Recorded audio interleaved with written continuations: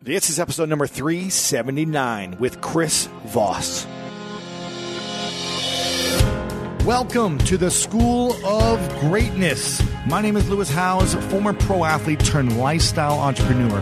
And each week we bring you an inspiring person or message to help you discover how to unlock your inner greatness. Thanks for spending some time with me today. Now let the class begin.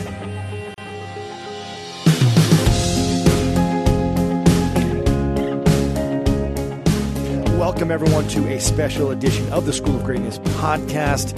Pumped for our guest today. His name is Chris Voss, and he is the founder of the Black Swan Group.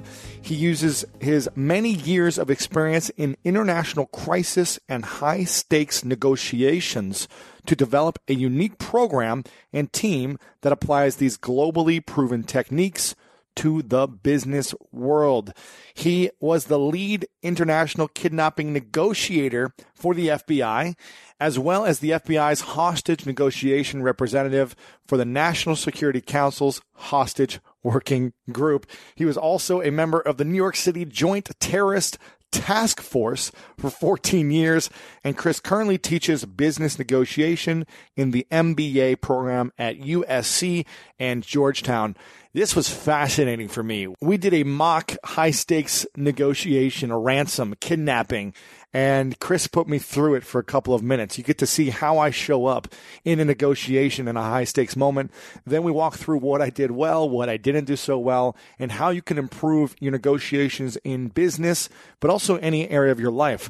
There are certain words and things to say at certain times, and there are certain things to leave out.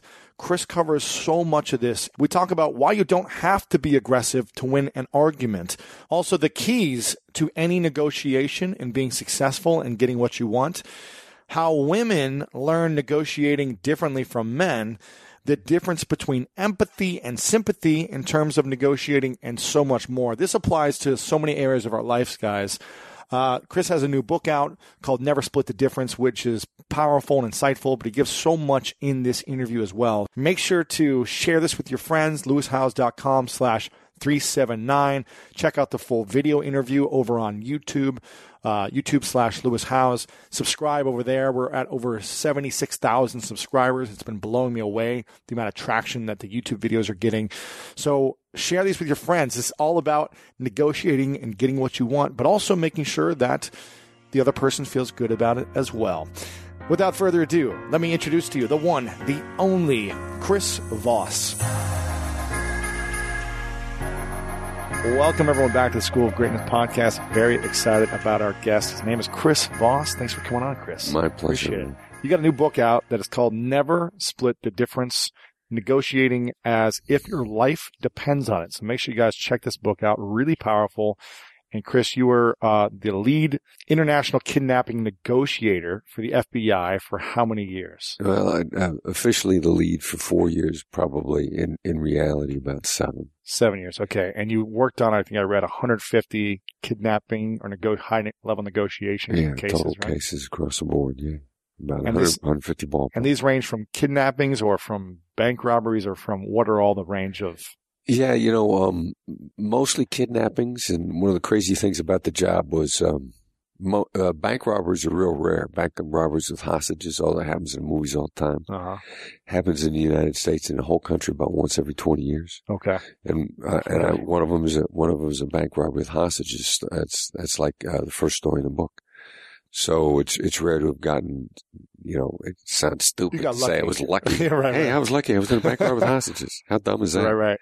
But yeah, I caught one of those and it was great. So my experience is a little broader than most hostage negotiators. And you were a police officer in Kansas City before then, right? KCMOPD. There you Kansas go. City, Missouri Police I Department. lived in St. Louis, Missouri for 7 years. So All right. were you on the Kansas side of the KCMO.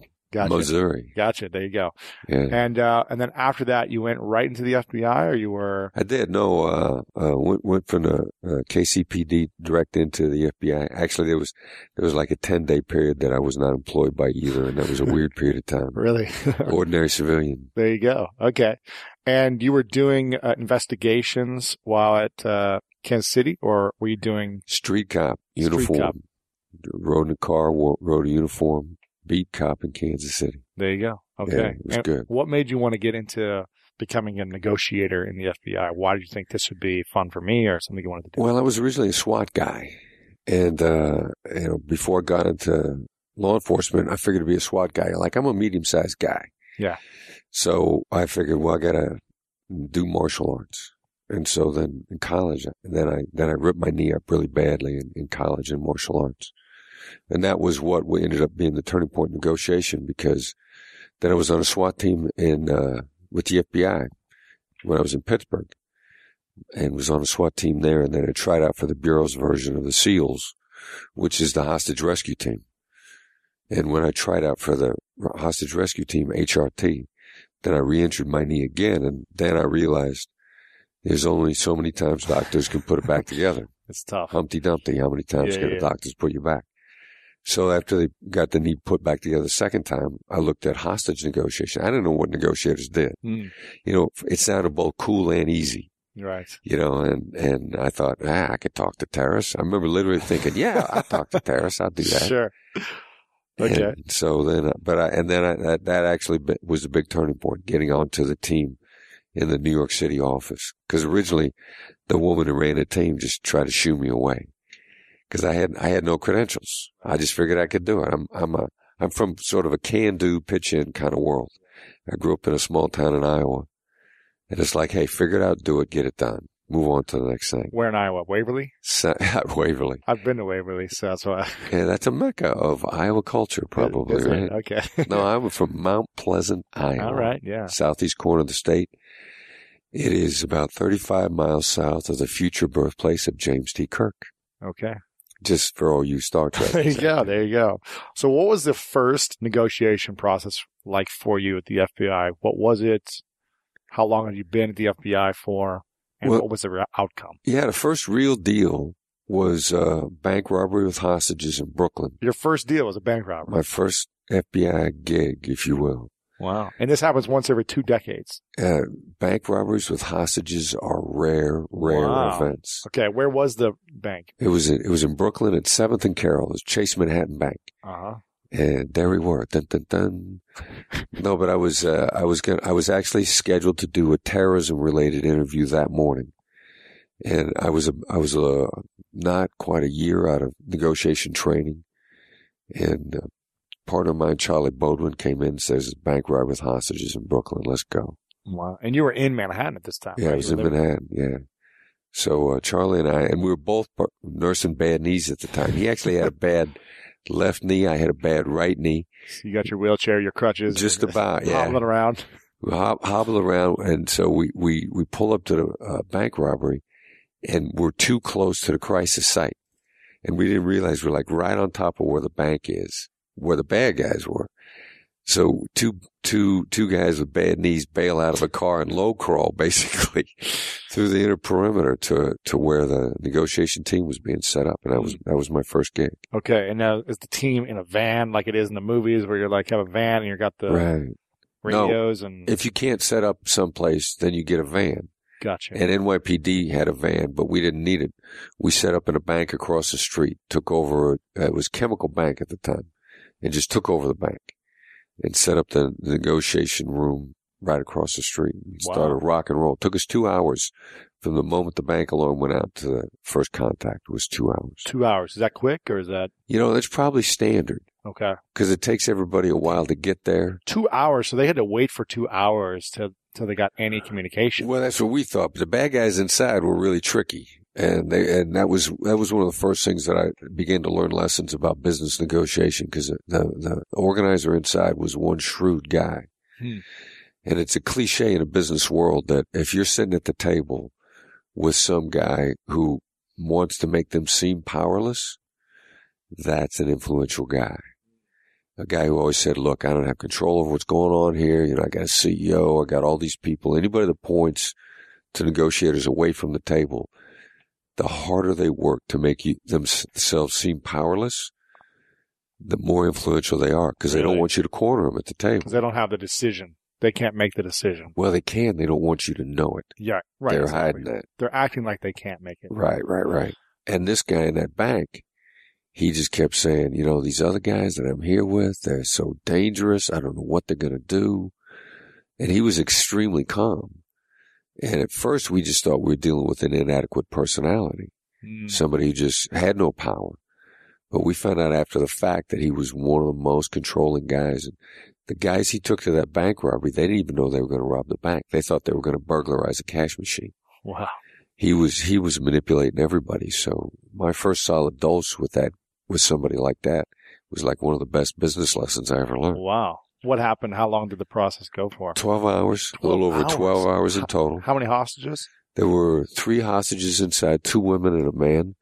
They had guns. They had everything, I'm assuming. Bad guys rolled in. This guy thought everything through in advance, and he rolled in with a gun that looked like a .357. Was actually not, because he wanted everybody to think he had a .357. So the first thing he does when he rolls in the bank is he takes the 2 female tellers hostage. He hits one of them in the head with the .357. He sticks the barrel in the other one's mouth and pulls the trigger. Oh my gosh. And she thinks, like terrifying. Yeah, she's frightened out of her mind. She thinks it was just an empty chamber, which is what he wanted her to think. And when he dropped the hammer on an empty chamber, he said, "Now open the vault." And they wasted no time getting that vault open. But by then, the police had shown up. We'd surrounded the bank, and so the vault was open. They got cash and bags or whatever. They were getting ready to get out when we surrounded them. Surrounded them. So how did they get out? Well, we had them trapped inside. And so we went through a really long negotiation. I mean, this guy's thought everything through. So you're on the phone with him. You get a hold of him. He gets a hold of you. How's that work? We call the bank. The first thing we do is we try to isolate the phone lines. Right. So we just got in we connected our equipment to a phone and just called in on the bank phone. And this was, and that ended up being the way we communicated the entire time. He picked it up the first time, or? Yeah, well, cause he's smart. He wants to figure, first of all, he wants to figure out what we're doing.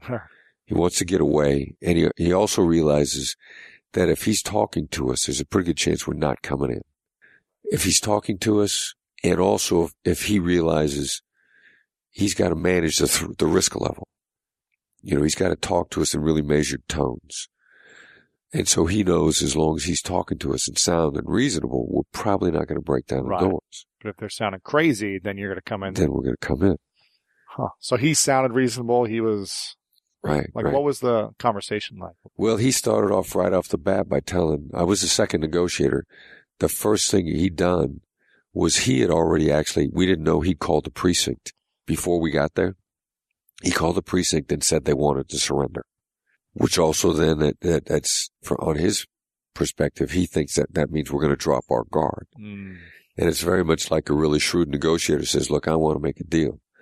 And if you get a negotiator says, let's do a win-win deal. Right. I mean, the sooner win-win comes out of somebody's mouth across the table, more to relaxed. me, that's an automatic mark of somebody's trying to. Oh, really? To rip me off. Oh, interesting. Because he's trying to get me to relax. He or she. Sure. If I look at you and say, hey man, let's do a win-win deal here. You need to be putting your hands over your wallet. Really? Because I'm going after it. That's funny because I'm always thinking about, I'm trying to come from a place of win-win in all my relationships and business deals right now in my life. Right. But I'm honestly not trying to screw someone out of by saying that. I'm really let's make sure that you win, I win in this business deal or, whatever's happening. But it's different maybe when there's someone who's stealing something. It's context too. But, and then if the first thing that you say is if you say to me, look, I want to make sure that this is good for you and I want it to be good for me at the same time. Right. You're expressing a win-win, but if I sit down, I was saying look, Louis, I need, let's do a win-win here. I'm telling you, I don't want to pay you anything. The sooner it comes out of my mouth. Oh, interesting. So you should negotiate first before saying that, is what you're saying. Well, you start thinking about stuff other than money. What I'm really telling you is I don't want to give you any money. Gotcha. In that context. Right. Gotcha. Right. But the sooner somebody starts trying to give you a deal, it's a great move to get the other side to relax. Right. Okay. So what happened next? Well, he called the precinct and said they wanted to surrender. So the deal he wanted to do was, he said, put a van out front. We'll all get in the van and we'll drive to the precinct. Okay. Right. That's absurd. Right. Like he'll drive the precinct. Okay. Right. But that's an escape plan. Right.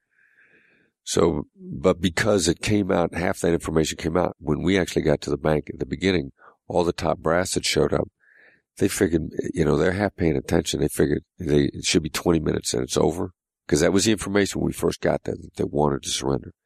And as stupid as that sounds, a year earlier, a hijacked plane had come into JFK. And in that hijacking, the hijacker said he wanted to surrender as soon as the plane touched down. And that was, in fact, what happened. So there was some precedent in New York for somebody wanting to surrender right away. Mm-hmm. So if you're half paying attention, you're thinking, oh, this is the same as this stupid hijacker a year ago. Right. Well, it wasn't. The hijacker that came in a year earlier, he wanted to get into the U.S. to get out of his country. And he figured jail in the U.S. was better than life in his country. And he just needed a free ride to the U.S. Wow. That's why he hijacked a plane. That's funny. He didn't know he was going to spend life in jail. Wow. But and so there was some precedent for it. So the bosses show up and they're just hanging out outside, shaking hands. They're not paying attention to what's going on. Pretty soon they wonder what's taking the Negotiator so long. They're looking at their watches. They're like, we've been here an hour. These guys said they want to surrender an hour ago. Why isn't he out? Well, they were stalling and they were trying to escape. And we also found out the guy on the inside was, he was burning money in the basement. The bank was under construction. At the bank, wow. And what he was doing was he stashed a couple $100,000 inside the construction. And then he burned a pile of money in the bank. And so he figured, I don't have to get away with the money. I just got to get away. If I had enough of the money in the walls, I'll come back and get it later. Wow. So he was a cagey guy. He was a really cagey Smart. guy. And at 8:30 that night, right at 12 hours later, he walked out of the front of the bank and we put those golden handcuffs on him. He couldn't get out, huh? No, we had him. But even up to the last minute, I saw because I was inside, I saw the video when he's looking around. He came out real slow and he was looking left and right the whole time. I mean, right up to the moment that our SWAT guys actually put their hands on him. He was looking for any opportunity to escape. Yeah, he never lost his poise the whole time. Oh, wow. Interesting. So how did you guys finally get him to surrender or to... Well, when I got on the phone with him, I was part of a change of strategy. And I was going to Something wasn't working for a while. Right. Well, we'd slowed it down and I was going to be the really tough, nice guy. Right. Like my job to get on the phone was to be the immovable, nice guy. And the nicer you are, the more movable you could be. Hmm. And forgive me for picking on Mr. Donald Trump right now. Mm-hmm. But, the style of being, you can be very aggressive or very assertive without being aggressive. And his style is, he wants to yell at people, he wants to intimidate his way in. You don't have to give up that much assertion. You don't want to be that mean. You don't want to be that hard on people. For example, what do you mean? Like how? Well, we're in LA.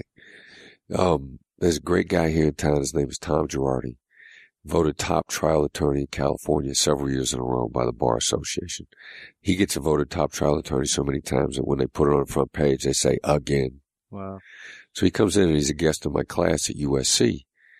And and I know he's a top trial attorney, but I don't know his style. I figure he's going to be an attack dog. Because I spent so much time in New York, I'm used to attack dog attorneys. And Tom walks into the class and he says, the key to negotiation is being nice and gentle. Now, what Tom does by being nice is get you to drop your guard. And Tom is an immovable, unrelenting opponent. And that's why he's so successful, and he's ridiculously nice about it. Like, he smiles and he chats with people. And he always talks about how we'll collaborate with each other in the future. You get into an argument with him and immediately he'll bend it, where he's talking with you about how you and I are going to be successful together 10 years from now or in the future, which is the same thing a hostage negotiator does. Like if you're barricading a bank, I'm going to say, my first goal is to get you out of there alive. Well, I picked a point in the future that we can collaborate on. Tom Girardi does this instinctively. And he's just super nice about it. I mean, like either you're going to cooperate with him because you like him so much, he's never going to let up on you, Well, more than likely you're going to say something accidentally. And he gets people saying stuff accidentally, and then he doesn't jump on you if you say something accidentally. He lets you say so many things accidentally. What do you mean accidentally? You got to give it. Well, like, he loves to get people on uncovered emails that they never should have written. Like, if you send Tom an email saying, Tom, let's go have lunch together, he will not email you back saying okay. Because he doesn't put anything in emails, because that's the downfall of almost every single lawsuit. Somebody who's done something wrong is going to put it in an email. Wow. And Tom knows if he's nice to the other side long enough, he's going to figure out where those emails are. So, and that's what people do all the time. Lawsuits are uncovered. People get into trouble with what they put in emails. When they say, hey, they send an email to somebody else, they say, hey, we shouldn't be doing this. And a person sends an email back saying, like, yeah, it's okay. Nobody's ever going to find out. Oh, my gosh. In today's day and age, people put stuff in emails. And so Tom knows he's just relentlessly nice. Relentless. And the most charming guy you ever met in your life. Wow. So you don't have to be aggressive. To get what you want. Interesting. Okay. I've got a bunch of questions for you that I want to ask about this, but I want to do a role play first, if you're cool with it. I'd love to do it. You say you do this in your class. Do I have to wear a special outfit? No. We're gonna wear uniforms. We're gonna wear football uniforms. Yes. I'll be a referee. Okay, perfect. And you be a wide receiver. We can do that. I'll call you for illegal procedure. Perfect. Offsides. There you go. But you do this in your class, right? Because you teach at USC, we do the role business school. And what do the role play usually consist of? All right, so I say, all right, I'm going to ask you to volunteer to role play with me in front of the class. Okay. And I want you to know, just in case you're worried about role playing with a hostage negotiator in front of everybody, just ease your mind, just so you won't worry. I promise you the experience is going to be horrible. Perfect. And you probably get more out of it than anybody else in the classroom. Okay. All right, so here's a role play. You volunteered. You yes. agree. I'm a bank robber. You're a hostage negotiator. I'm trapped in a bank. Yes. You and your colleagues have got me surrounded. It's your job to talk me out. Just like your first case. Right. Okay. There's only 4 restrictions. You can't give me transportation. You can't give me weapons. You can't give me drugs or alcohol. And there's no exchange of hostages. You can't offer to come in if I offer to let everybody go. You can't offer to send my mom in if I let everybody go. Nobody comes in. I can't get anyone to come out. People only come out. Nobody comes in. No exchange for. No, like Eddie Murphy did a movie where he walked into the bank. Let me talk to you. You can't do that. You can't walk into the bank. No one can come in. No one comes in. Only people can come out. Only people come out. So those are your only 4 restrictions. Can something else come in? Sure. If you don't break any of those other restrictions. No alcohol, drugs. No alcohol, no weapons, no drugs, no transportation, no hostage exchange.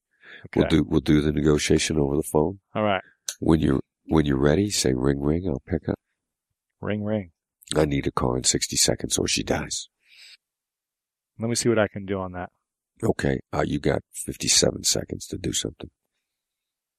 Well, Chris, we don't have cars that quickly. Tell me to kill her right now. You've got 55 seconds, as a matter of fact. Or you telling me you're going to give me a car. Let me see what I can do on that and get back to you. I heard you say that before. You got 45 seconds. Car, yes or no? I need to make sure she's still alive before I can get you a car. She's alive. I need proof. 43 seconds. I need to hear her on the phone. Nope. No, absolutely not. 40 seconds. I want to help you get exactly what you need. Give me the car then. Fine. You telling me you didn't give me a car?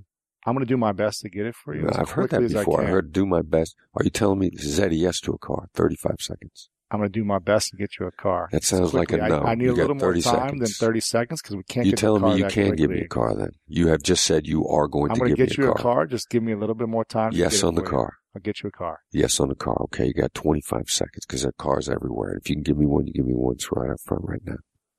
Give us a few more minutes and we'll get you a car as quickly as we can. No, you got 25 seconds.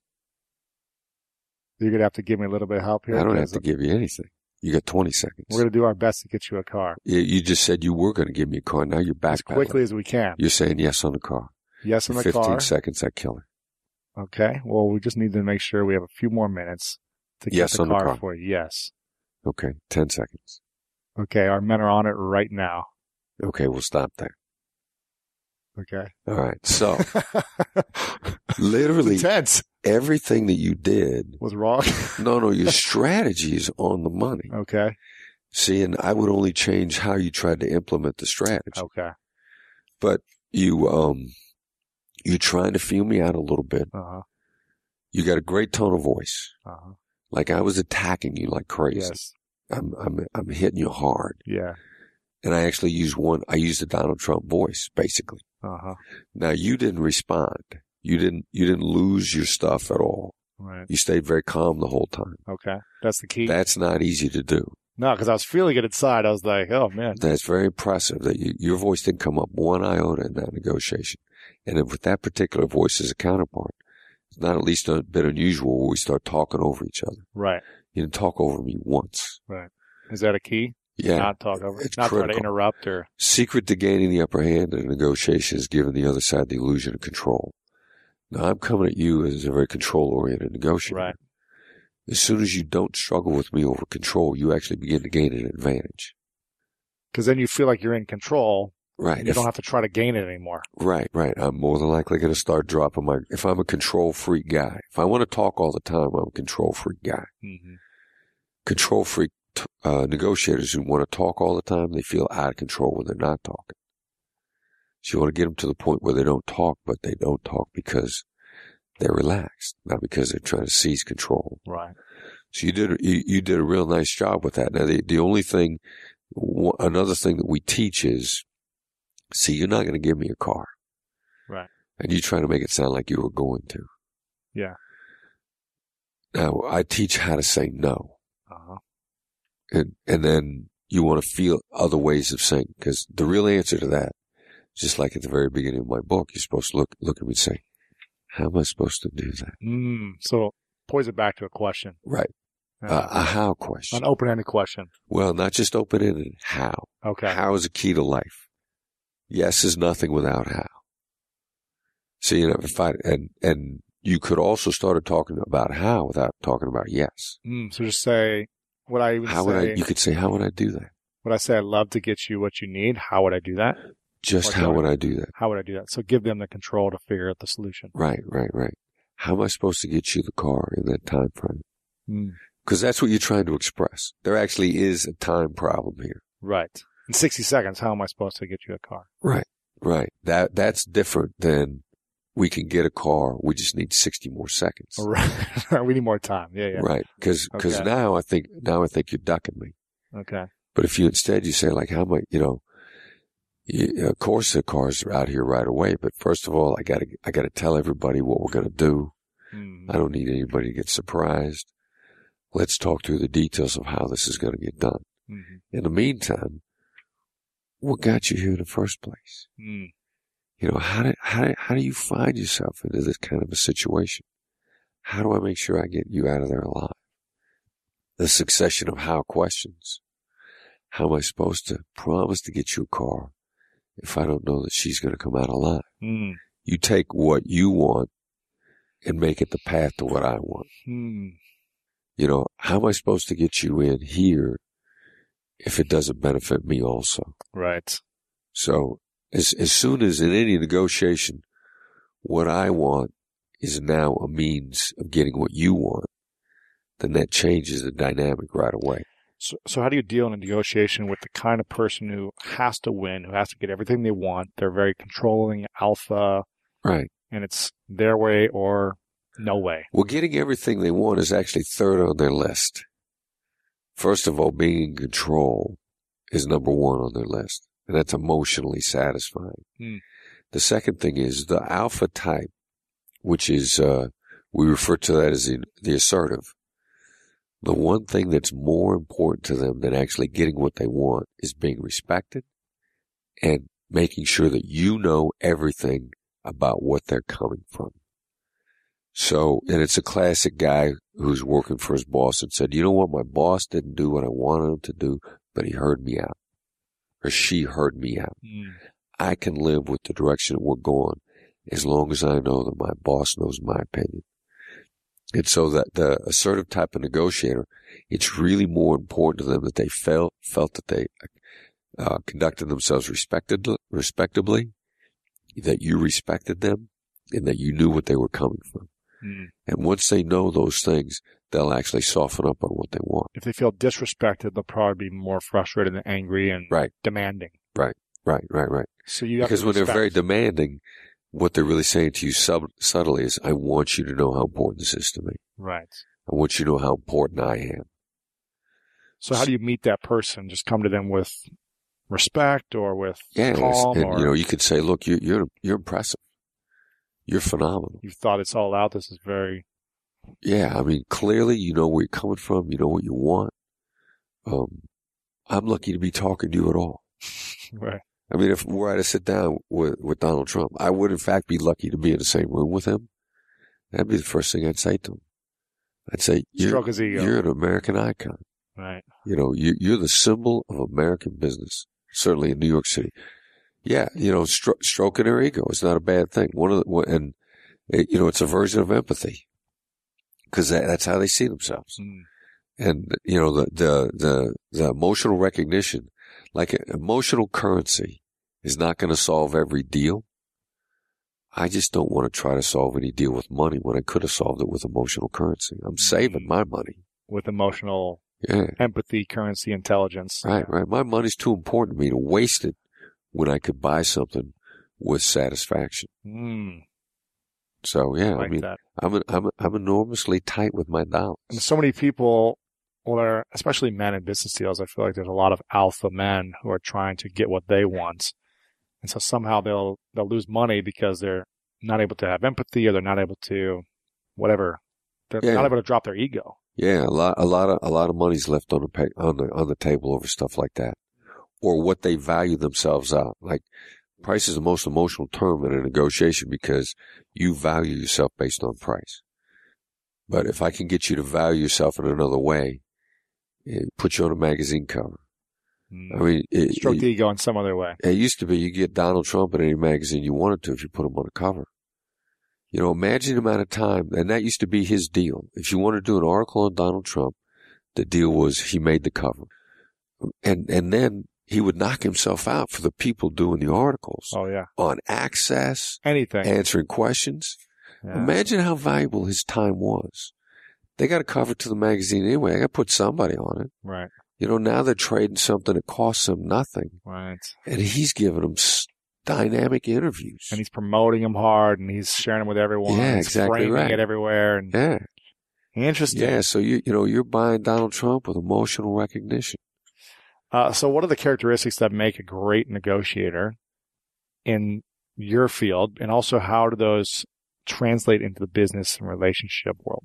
Just in general, outside of... Well, let the other side go first. Most people they're burning with their argument. Here's why you should make this deal. And they've got that memorized, and they're not going to listen to a word you say till they get it out. So trying to talk to them is really like trying to talk to a paranoid schizophrenic. Right. Because they're rehearsing their speech in their head and their logic. And so you just can't get through to them. So you let them go first. And, another guy, Ned Colletti, former GM of the Dodgers, friend of mine here in town, phenomenal negotiator. He's lectured at my class at USC also. And Ned always likes to let the other side go first. He did the Barry Bonds deal. He's done a ton of deals across the board.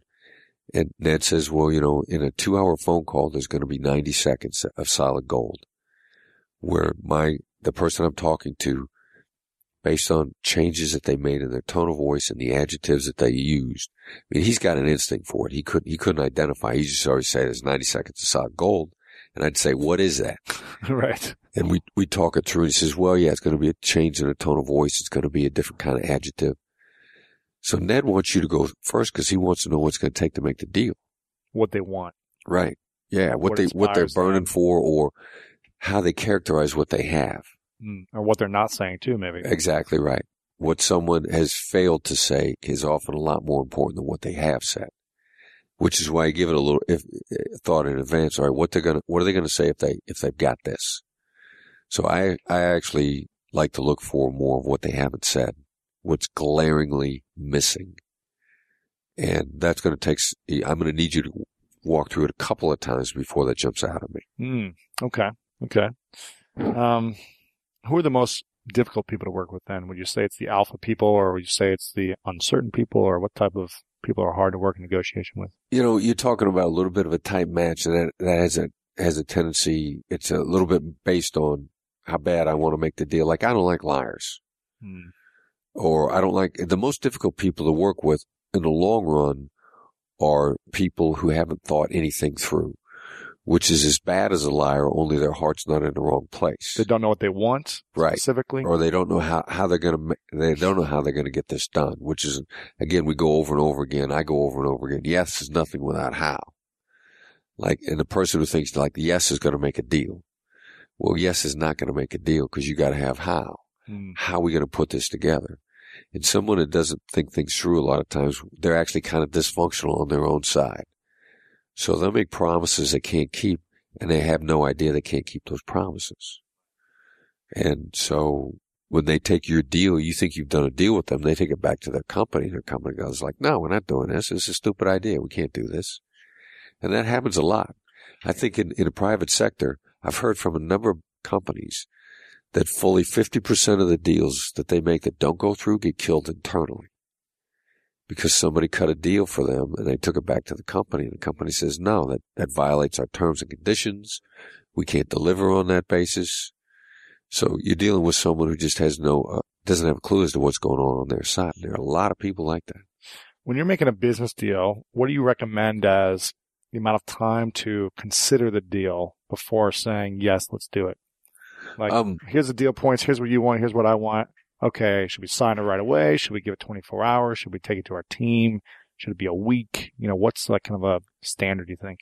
Unless you've got something in line ahead of time. The company name is the Black Swan Group because we believe there's black swans in every negotiation, which is something you didn't know that as soon as you found out, it's going to change all the parameters. The deal. Gotcha. So you sit down at the table to find out the unknowns. And it's impossible to research all the unknowns. Plus, a lot of the unknowns, I'll find them a lot faster if I just ask you. And I could research for 2 weeks something that I may be able to get you to tell me about in 10 minutes. For example, what do you mean, something you'd want to ask? I'm speaking to for a long-time client, and they have another firm that I've been affiliated with doing a different block. When I found out they were doing that block, I could subtly reach back through my network to find out what the competing / partnership firm of mine is, what they're charging, or I could just flat out ask them. Well, I need to get the information. A lot of information you got to get by not asking. You got to trigger it. The phrase "ask good questions," it's really get good information. And a lot of times you won't tell me stuff if I ask. But if I act like I already know, or if there are other ways, hostage negotiators trigger information without asking questions. And hostage negotiators get that information and make you feel good about giving it at the same time. So give me an example, either in a hostage or a business deal, what that kind of trigger could be. Well, it's going to be some sort of a statement. I might say, look, I'm sure my competing company's charging twice as much as I am. Oh, and then they'll tell you the answer. They'll want to correct me. Oh, actually, no, it's the same, or actually you're getting a better deal. Never underestimate the other side's desire to correct you. Wow. Because it makes people feel powerful and smart. You're going to want to feel smarter than me. One of my clients is negotiating a deal for a commercial office building in South Carolina. And it's almost 100% occupancy. It's in a mixed-use, historic area. So it means the building can't be knocked down and nobody can build in it because it's an historic area. And so the building's basically impossible to replace, and it's 100% occupancy. It makes no sense to sell the building. So they're genuinely thinking, why is the seller selling? First of all, you can't ask why, because why makes people defensive. If I look at you and I say, why did you wear a black shirt? Your instant thought is going to be like, do I got to defend the black shirt? Why I'm doing it? Yeah. So you need to find out why, but you can't ask why because it makes people defensive. So what would you ask there? Well, then again, you don't want to ask at all because if you're smarter, you change your whys to whats. And it's more likely they'll respond if you say, what's making the seller want to sell? So, what is causing them to do that? Not why are they selling? But instead, what my student did was he said, well, seems to me the seller's selling a cash cow because of a disbelief in the market fundamentals and the future of the building. Now, let me correct you. This is why I'm doing it. Exactly. And the other side went like, no. They got a couple buildings that are underwater. Now, I can't imagine a real estate agent answering that question ever. I mean, this is highly confidential. All right. Proprietary information. My seller is desperate for money is what the answer was. But because it was a correction, and people love to correct, they'll correct you without thinking it through. It's an involuntary response, a desire to sound smarter than you and to be right and correct you, which is a burning desire in most people because it makes me feel smart and more powerful. And I'll seize every opportunity to feel smarter and more powerful you at the table. Gosh, it's like chess. It's emotional chess. Emotional chess. I love this. It's emotional chess. And how do women and men compare as negotiators? As counterparts, either against each other or woman-man, woman-woman, man-man? Is there a difference? See, I think a powerful woman negotiator, a woman who's really good at negotiations, is almost unstoppable. Wow. And I think that the societal reinforcement is constantly trying to pound men into being better negotiators and constantly trying to pound women away from it. And I think the step from sympathy to empathy is a shorter step. And women are socialized to be sympathetic. And I don't think whether or not it's nature or nurture, I know there's a lot more pressure societally and culturally for women to be like that. And in my class, women pick my style of negotiation up faster than the men do. And the women that go to my class start cutting bigger and better deals faster than the men do. In business or in life or in both. Gotcha. Wow. So in my view, I think that like after they graduate, they go on to do. Well, in the class. Okay. You got to negotiate with skin in the game in my class. And almost all of my students are rising star business executives. So, mock negotiations they're making more is what you're saying. No, in real life, man. Real life. You got to take my stuff and put it in real life while you're in my class and you got to write about it. Wow. And, I've got everything from $1 billion Wall Street transaction. People in my class use the tools for. I get at USC, get a lot of commercial real estate transactions. Wow. A lot of people buying commercial real estate that are working on MBAs. I've gotten a lot of those transactions. Got, my favorite way to say no, which I got, the how question before. Uh-huh. The favorite way to say no is how am I supposed to do that? Just real calm deference. There's great power in deference. That's what I did in kidnappings, bank robberies, everything. How am I supposed to do that? And what if they say, I don't care, figure it out, or she's dead? Well, then you know that you've pushed them as far as you can, and that means you got to pivot to something else. Now, and that's actually where you want to get to.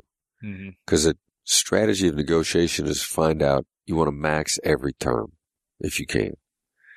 And the only way to max that is to find out that I've hit you to the full limit without making you angry enough that you slam your hands down and walk away. Because even your reaction just now, or you shoot someone, your reaction just now was like, look, you got to do it or things are going to go bad. And it was, one of my students here in town is negotiating for a luxury client to rent a house in Hollywood Hills. And, $20,000 a month was a rental.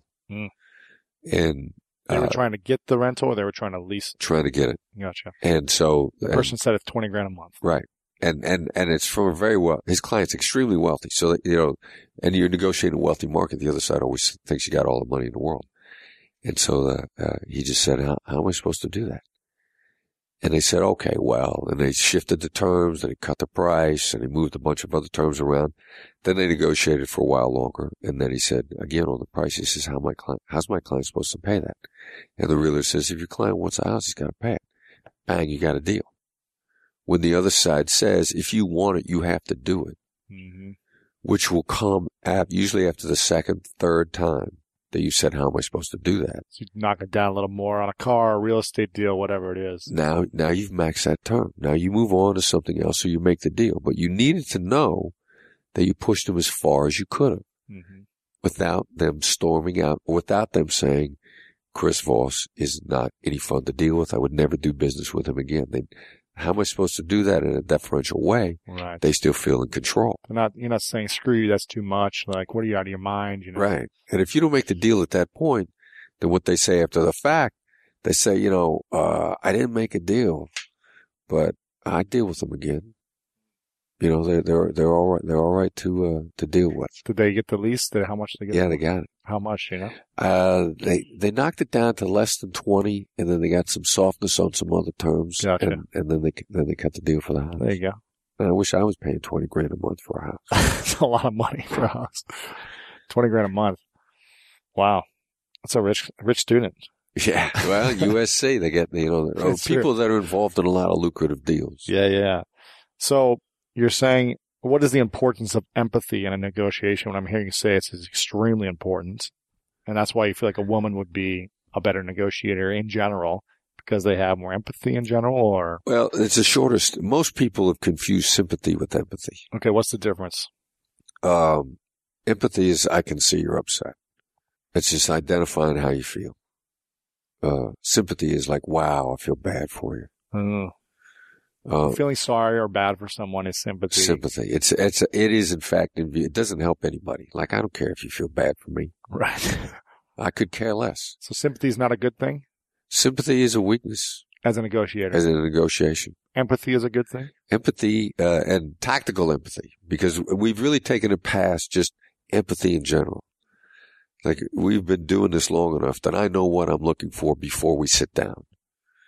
I know that I need to find out the stuff that are negative emotions for you, because I need to get them out of the way of the deal. And I need to find out the stuff that are positive emotions for you, because I want to reinforce that to make the deal. And I know that the negatives are going to be a bigger deal to you than the positives are. So can you give me an example of this in a business deal? What that would? Well, if I don't like doing business with Donald Trump at all, then if he's annoyed me to the point where I get enough satisfaction keeping money out of his hands, I won't make that deal. Or if I'm in a business deal where the other side, and I've thought about this, like, you annoy me so much that I don't want you to get anything, that I'll take less money to keep you out. Right. So how would you eliminate something like that negative in the deal, so that you could? Well, then say, like, if I think that you're negative towards me, I'm going to say, look, I'm sure it seems like I'm greedy here. If I say to you, like, I'm sure I'm going to seem very greedy here, that sets me up to ask for a lot of money. Because there's actually science that backs this up now. Identifying a negative diminishes it every time. So if I'm going to make a big grab for the money, you're going to think I'm greedy. And I need to get that out of the way, because if I'm too greedy, you're going to get some satisfaction by keeping me from the money, even if you don't get any. And so I'm going to say, look, I'm going to seem real greedy here. I'm going to seem like I'm very self-centered, and that I'm greedy, and that I'm not looking out for you at all. And then I'll just let it sit. And you'll take a lot more from me. A lot. You'll allow me to take more if I've said that in advance. Up front, really? Yeah. Because I've diminished that. Your thought is like, I mean, I can never seem too greedy then. When I make that grab, you're going to say, well, he was honest with me. He told me he wanted a lot of money. He didn't try to say, hey, look, let's do a win-win deal. Now give me all the money. Because if I say I want to do a win-win deal with you, I'm like, hey, I'll be nice to you. I'll look out for you.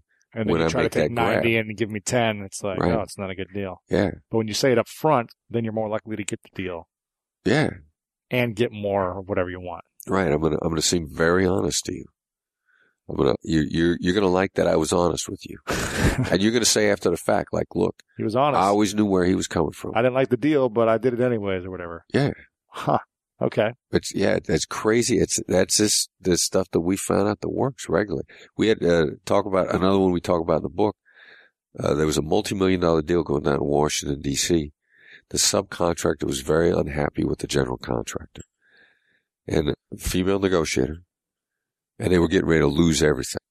And they sat down and they said, I'm sure we seem like the big guy that doesn't care about you. I'm sure we seem like the big general contractor is trying to take complete advantage of the sub and not appreciate how hard you're working for this and not care about your future at all. And she turned that deal around. And when she was done, she took an additional $1 million in profit for herself and her company and the other side liked them more. So not only did they increase the profit, but they had a better relationship. Just by being honest up front or empathetic, or I can see how you might feel that we're going to do this. It's a tactical approach. Wow. There are negatives here. We're going to address the negatives. Up front. And we're going to make them go away. Yeah, address them up front. Most people don't want to do that. I already did that. Do you know when I did that to you? I've already done it.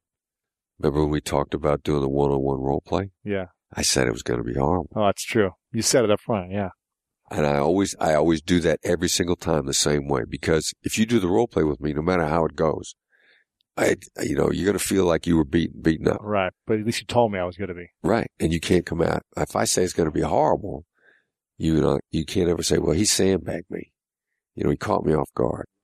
And then what I always do, then I diffuse the negative and then I pitch the positive. And most people pitch the positive and hope the negative will go away. They sandwich the negative. Positive, negative, positive. The same. I don't like sandwich at all. Start with the negative. Start with the negative. And I said, and you will learn more than anyone else. So how do you do that in a business deal where you start with, okay, I'm sure you think we're horrible or we're trying to get more than we should, or? Well, walking to the table, you can make a really educated guess on what the other side is going to think of you. If you're a big business dealing with a small business, if you're David and Goliath, you know that before you get to the table. Flip side around, if you're new to the industry and you're trying to work your way into the industry, how do you look to somebody who's been in the industry? You look like an intruder. I'm sure I look like an intruder. I'm sure I look wet behind the ears.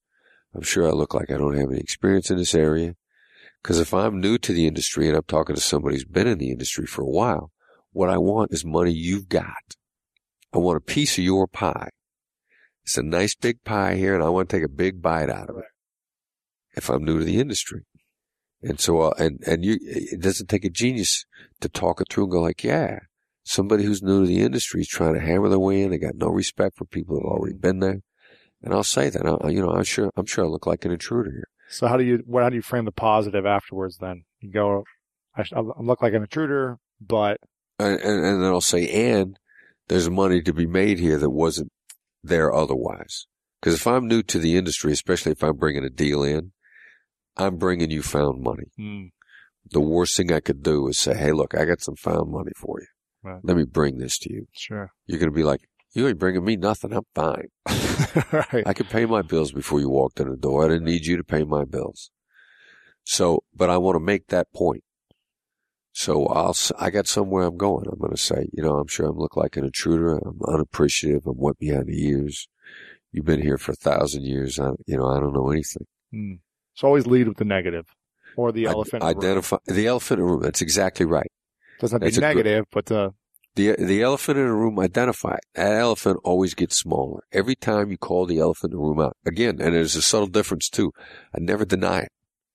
Like if there's a difference between me saying, I'm sure I seem like an intruder, which is good, and if I say to you, I don't want you to think I'm an intruder. That's a denial. That's going to be what I am an intruder. Yeah. In your mind. Yeah. I'm coming into this new. I'm coming to this. Yeah. Denial magnifies negatives. There's a subtle difference between denial and observation. And if I say, look, man, I don't want you to think I'm an intruder here. I don't want you to think I'm wet behind the ears and that I don't know what I'm doing. Immediately, you're thinking that because I denied it. And that's why, and that subtle difference is night and day in negotiations. That subtle difference makes all of it.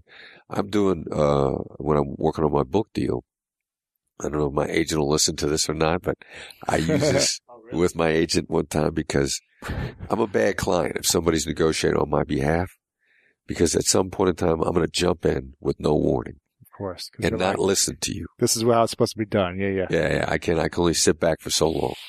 And so I'm getting ready. I'm jumping in the middle of this price negotiation with a potential writer. With the writer. Okay. Before I came across Tall is a superstar. Yes. He is the best business book writer on the planet. He's great. And so before I came across Tall, we're working with trying to get something going with another guy.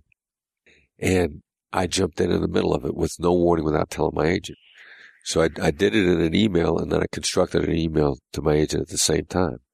Now, if somebody's supposed to be keeping their mouth shut in a negotiation, the name you might call them might be a loose cannon. Okay. Somebody who pipes up when they're supposed to shut up. Sure. And they don't check with anybody else, loose cannon. So I crafted an email to my agent at the same time.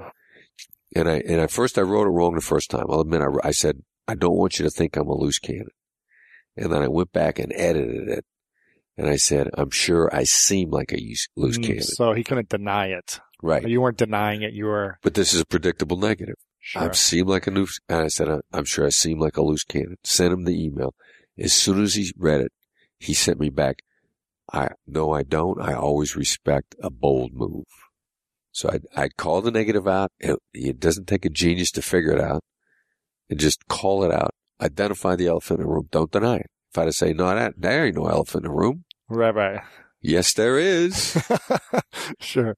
And he has responded immediately. Were you part of negotiating with the publisher as well? Did you let him do the job?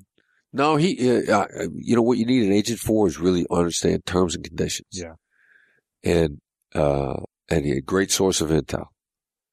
And so when the deal came through, plus I don't try to get every last dollar and I don't try to get every last percentage. You want it to be a win-win. I want you to want to continue to do business with me. In the future, and yes. If I cut your throat, you're not going to want to continue to do business with me. Or if they don't make out what they thought they wanted to, then. Right. Yeah. Right. So yeah, in fact, even though I don't use the words.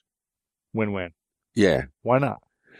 Because I first of all, it's shorthand for win. Or so only two people really actually will throw that out in a negotiation. Someone who needs to be a stronger negotiator, or it's almost 1,000% now.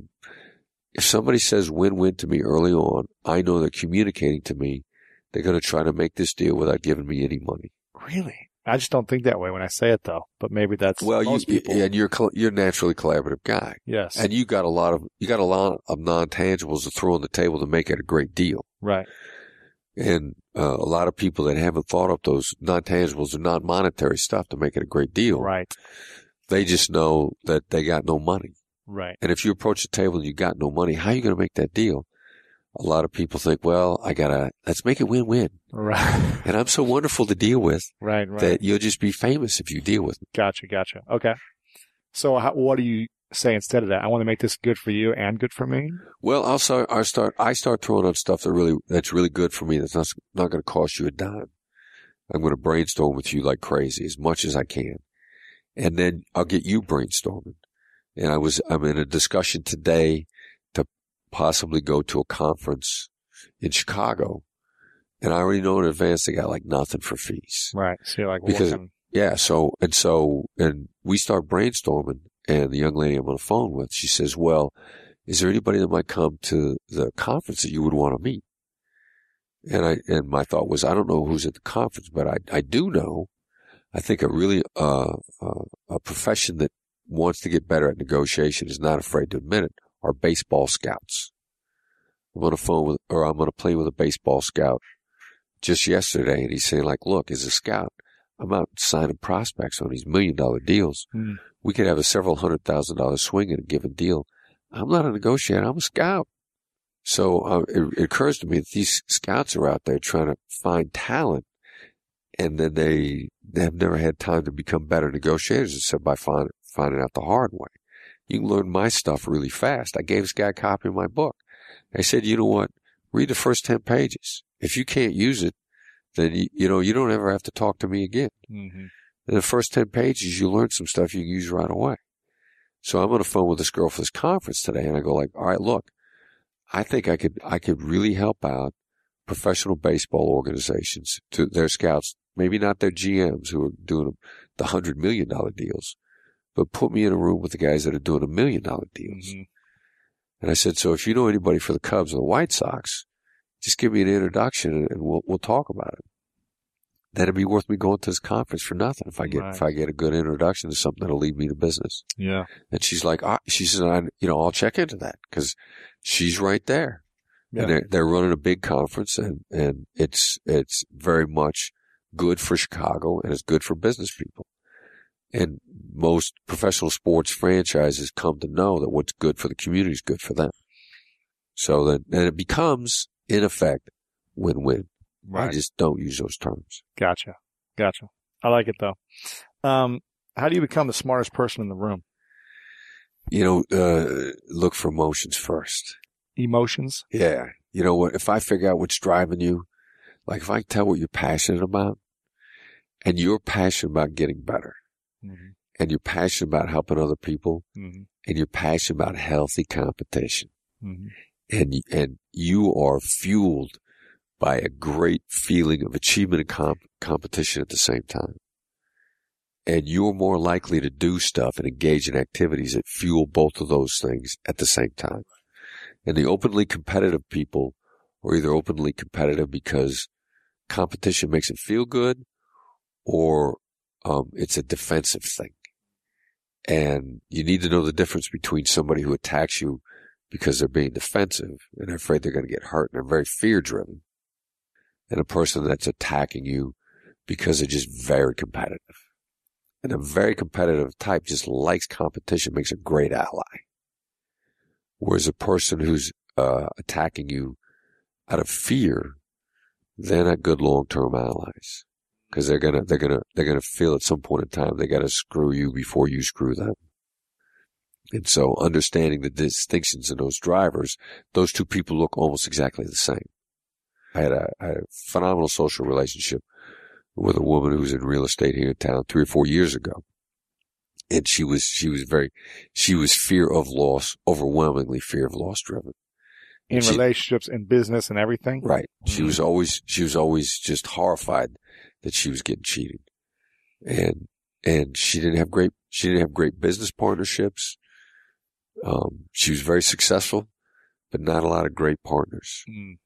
And it's a slight change. There's a 2 millimeter change there between the competitive because they like competition, or the aggressive assaultive because they're afraid of getting cheated. And I need to know those differences, because it's going to tell me what kind of a partner you're going to be. How do you know those differences? Just by being aware, listening, and yeah, the emotional intelligence comes to you really fast once you start looking for it. Right. That's why that some people are really good at cold reads. One of the classes I'm teaching at Georgetown right now is a really brilliant young lady who's Afghani, and she loves a cold read. Starting to make educated guesses about somebody real quick. And she's talking to a cab driver the other day, and the cab driver turns around and looks at her and says, "Did my wife send you?" Because she guessed the guy's daughter's name. She guessed a lot of things that were accurate about his daughter and his wife just based on a quick interaction. Wow. And for her, it was a game, which is another thing. If it becomes fun for you, you pick it up faster. Right. So you can get really good at this as soon as you start trying to look. And it's amazing. It'll also go away quickly too. Yeah. You got to watch it. The muscle. Yeah. Atrophy. Exactly right. You got to train on it. Wow. What's a word you never say in a negotiation, or the worst thing to say? Business deals or personal relationships, or depends upon what's coming out. Whose mouth it's coming out of. Like, do you ever say no, or do you ever say? I might need to say no. I like to let no out a little at a time. Which is actually, how am I supposed to do that is the first way that I say no. That's no, without saying no. Right. That's saying no to what's on the table, but not no to you. Let's figure if we can work this out. There may come a point in time when I say no, said and done. But I'm going to need to explore every option there. I mean, saying, hearing yes is a bad thing to hear. So don't say yes. Yeah, yes in and of themselves. I would much rather say, okay, I'll do it. I love to say you win. Because when you win, you're going to perform. Yes is nothing without how. I need you to perform at a top level. You perform at a higher level when you feel like you win. If you look at me and we make a deal and you say, okay, well, that's a resigned okay, and we're going to run into trouble when we go to implement, because the minute anything bad could happen by your inaction, there's a phrase, never be mean to someone who could hurt you by doing nothing, which nearly everybody can hurt you by doing nothing. Right. So saying, okay, I'll do it. Right. Or yes, you win. Or you win. Right. Right. I want you to feel like you won. You win. So you got the better end of the deal. Yeah. Because are you going to hold to the deal if you got the best end of the deal? Of course. You're going to love it. You can brag about awesome. Yeah, I got the better end. Huh. Right. So you win. Okay, I'll do it. You win. You can do both of them together. If I say it, that's good because you won. If you say it, it's bad to me because you feel beat. I don't want you to feel beaten. Right. Which is one of the real big problems with negotiation because since I've been helping people get better at it, like I get more stories. A guy says, "Let me tell you about this deal. I had them over a barrel. There was nowhere for them to go. You know, for all intents and purposes, I took them hostage." Well, I guarantee you that the person they beat was as passive aggressive as possible on the implementation of that deal. They didn't feel good about it. They left money on the table. They didn't feel good about it. Right. Huh. Right. So always make the other person feel like they got the better end of the deal. Right? Right. They won. And yeah, they won. And it was their idea. It was their idea.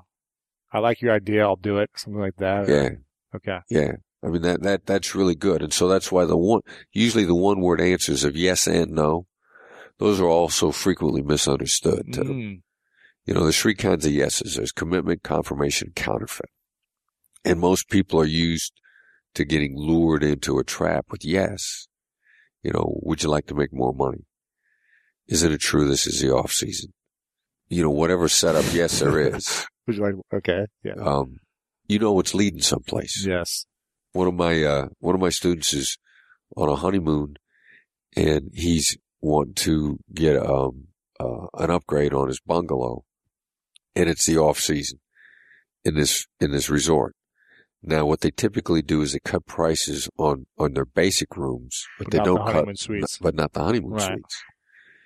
And but he knows they're all vacant.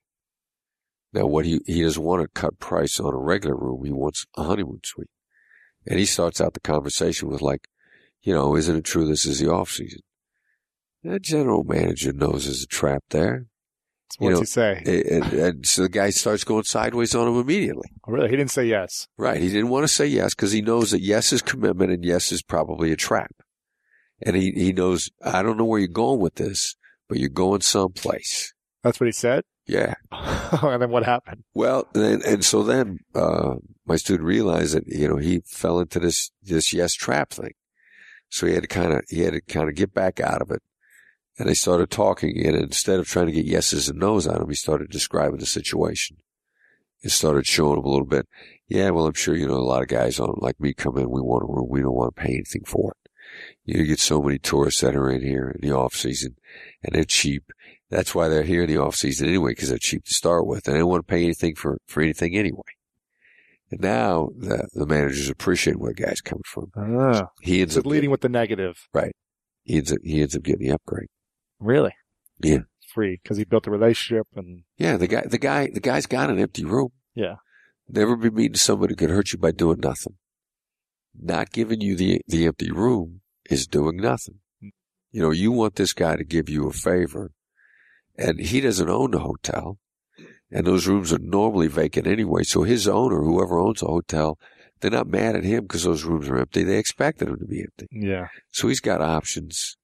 You know, ultimately you want to make the pitch like, you know, you give me that upgrade, I'm going to be a fan for life. I'm going to tell everybody how well I was treated. Yeah. I'm going to tell all my friends about this. Something I've done for like the last 10 years, a friend of mine told me this line that he's like, you know, if you ever want an upgrade, if you ever want like something better in the deal, use this line. And I swear I've been using it. Maybe it's been wrong, but I'd love your opinion. All right. I say, what's the chance you can help me with this? All right. So that's a what question to start with. What's the chance? Two things about that I like. First of all, it's a what question. Yeah. And secondly, what's the chance you can upgrade me? You're elevating the person when you're asking for help. So you're giving them power, right? Right. The opportunity to have power. Right. Yeah. So there's, and I don't know that I'd change that sentence at all. I might say in advance, like, look, this is really going to seem greedy of me. You know, because you can't leading with the negative. Leading with the negative. Wow. If you try to call out a negative that's not there, you won't plant it. If you try to deny a negative that's not there, you plant that baby. And that's why you have to know the difference between a denial and a straight observation. And that's a subtle difference because you're probably going to want to say before you ask a guy for a discount, you're probably going to say, this guy's going to think I'm cheap and I'm greedy. I don't want him to think that. Mm-hmm. So if you mention it all, you get instinct to say, look, I don't want you to think I'm cheap and greedy here. That's a denial. That plants it. So I bet you might think that I'm being a little greedy. I'm sure it's going to seem greedy. They're being greedy, but what's the chance you can upgrade me? Yeah. Yeah. You can support me in getting an upgrade. And so if asking for an upgrade as a human being, the guy's going, no, that's not greedy. You want him thinking no. You want him saying no. No's a great answer, because when somebody says no, they have just protected and defended themselves. Like, it's ridiculous. You will be stunned at what people are willing to say no to. I mean, just absolutely stunned. I'm coaching a guy who's working on a new position with the city of Beverly Hills, and they're constructing, since it's a new position, he sees this job description that he wants to take, but it's problematic the way they put it together. Yeah. And he says, how do I negotiate with these guys? Because this job description is not going to make it work.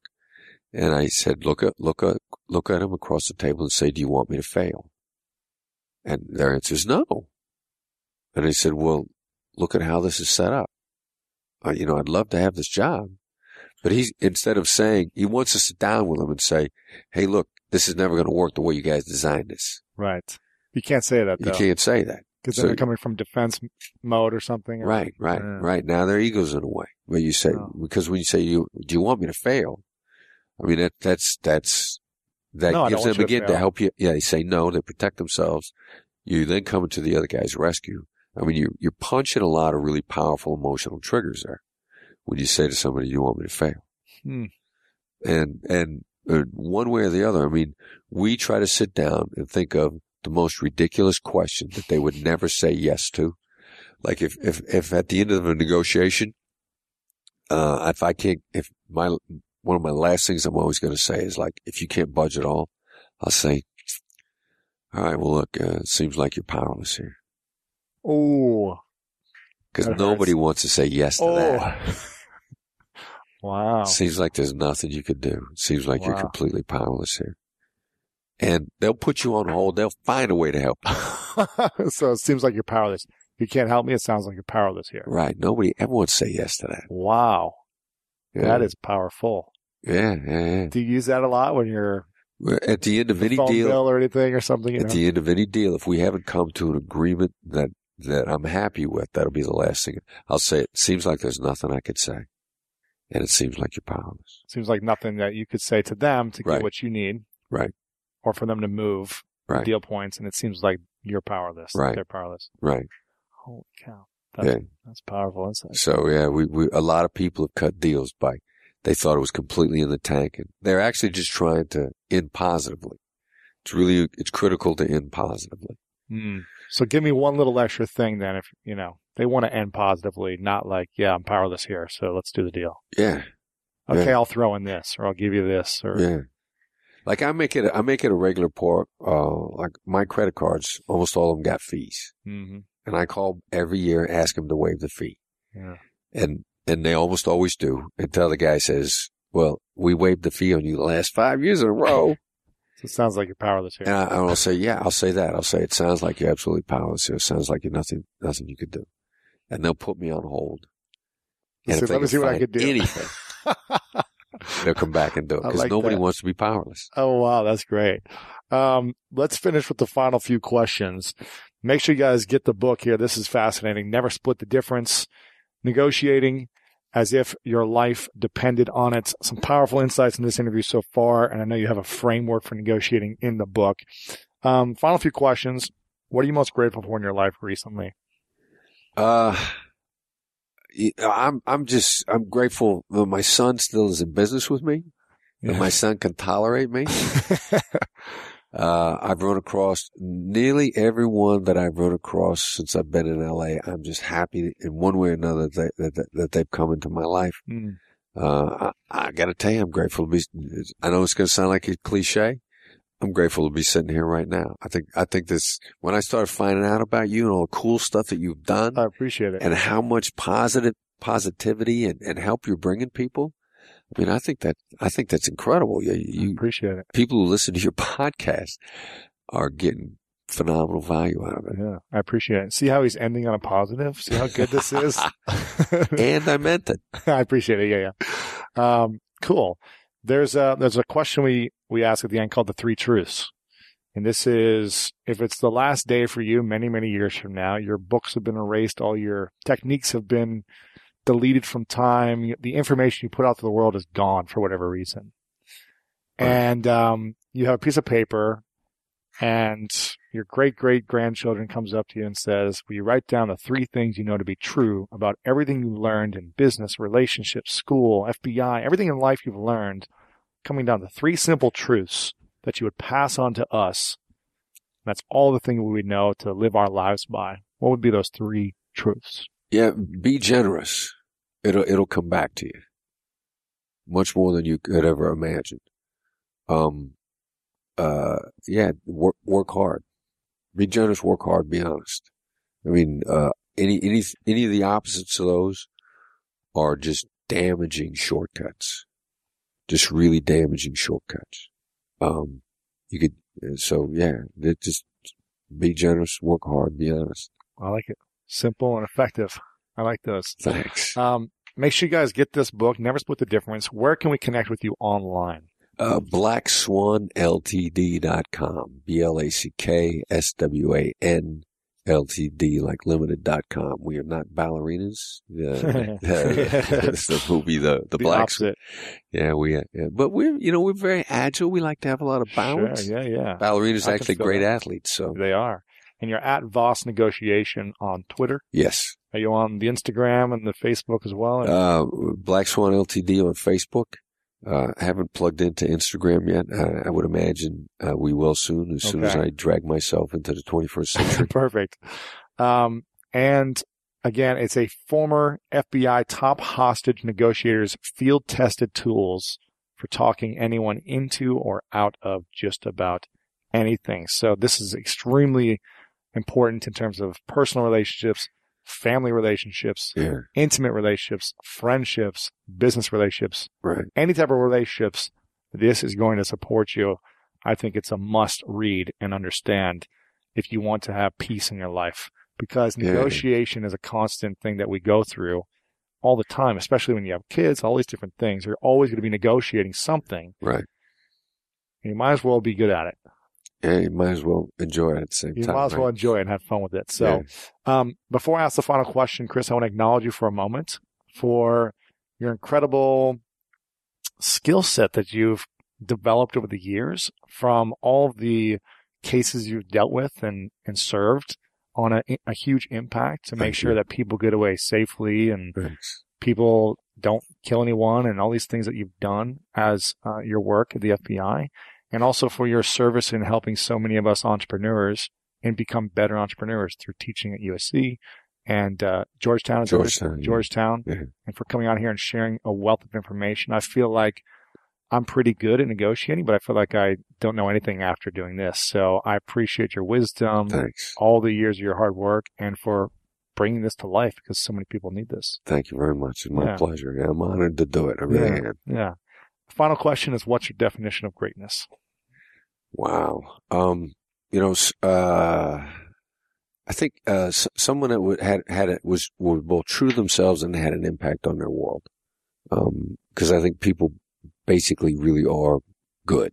I don't think that we're by definition evil creatures. So if you were true to your nature, then the impact that you have on the world is what the universe put you here for.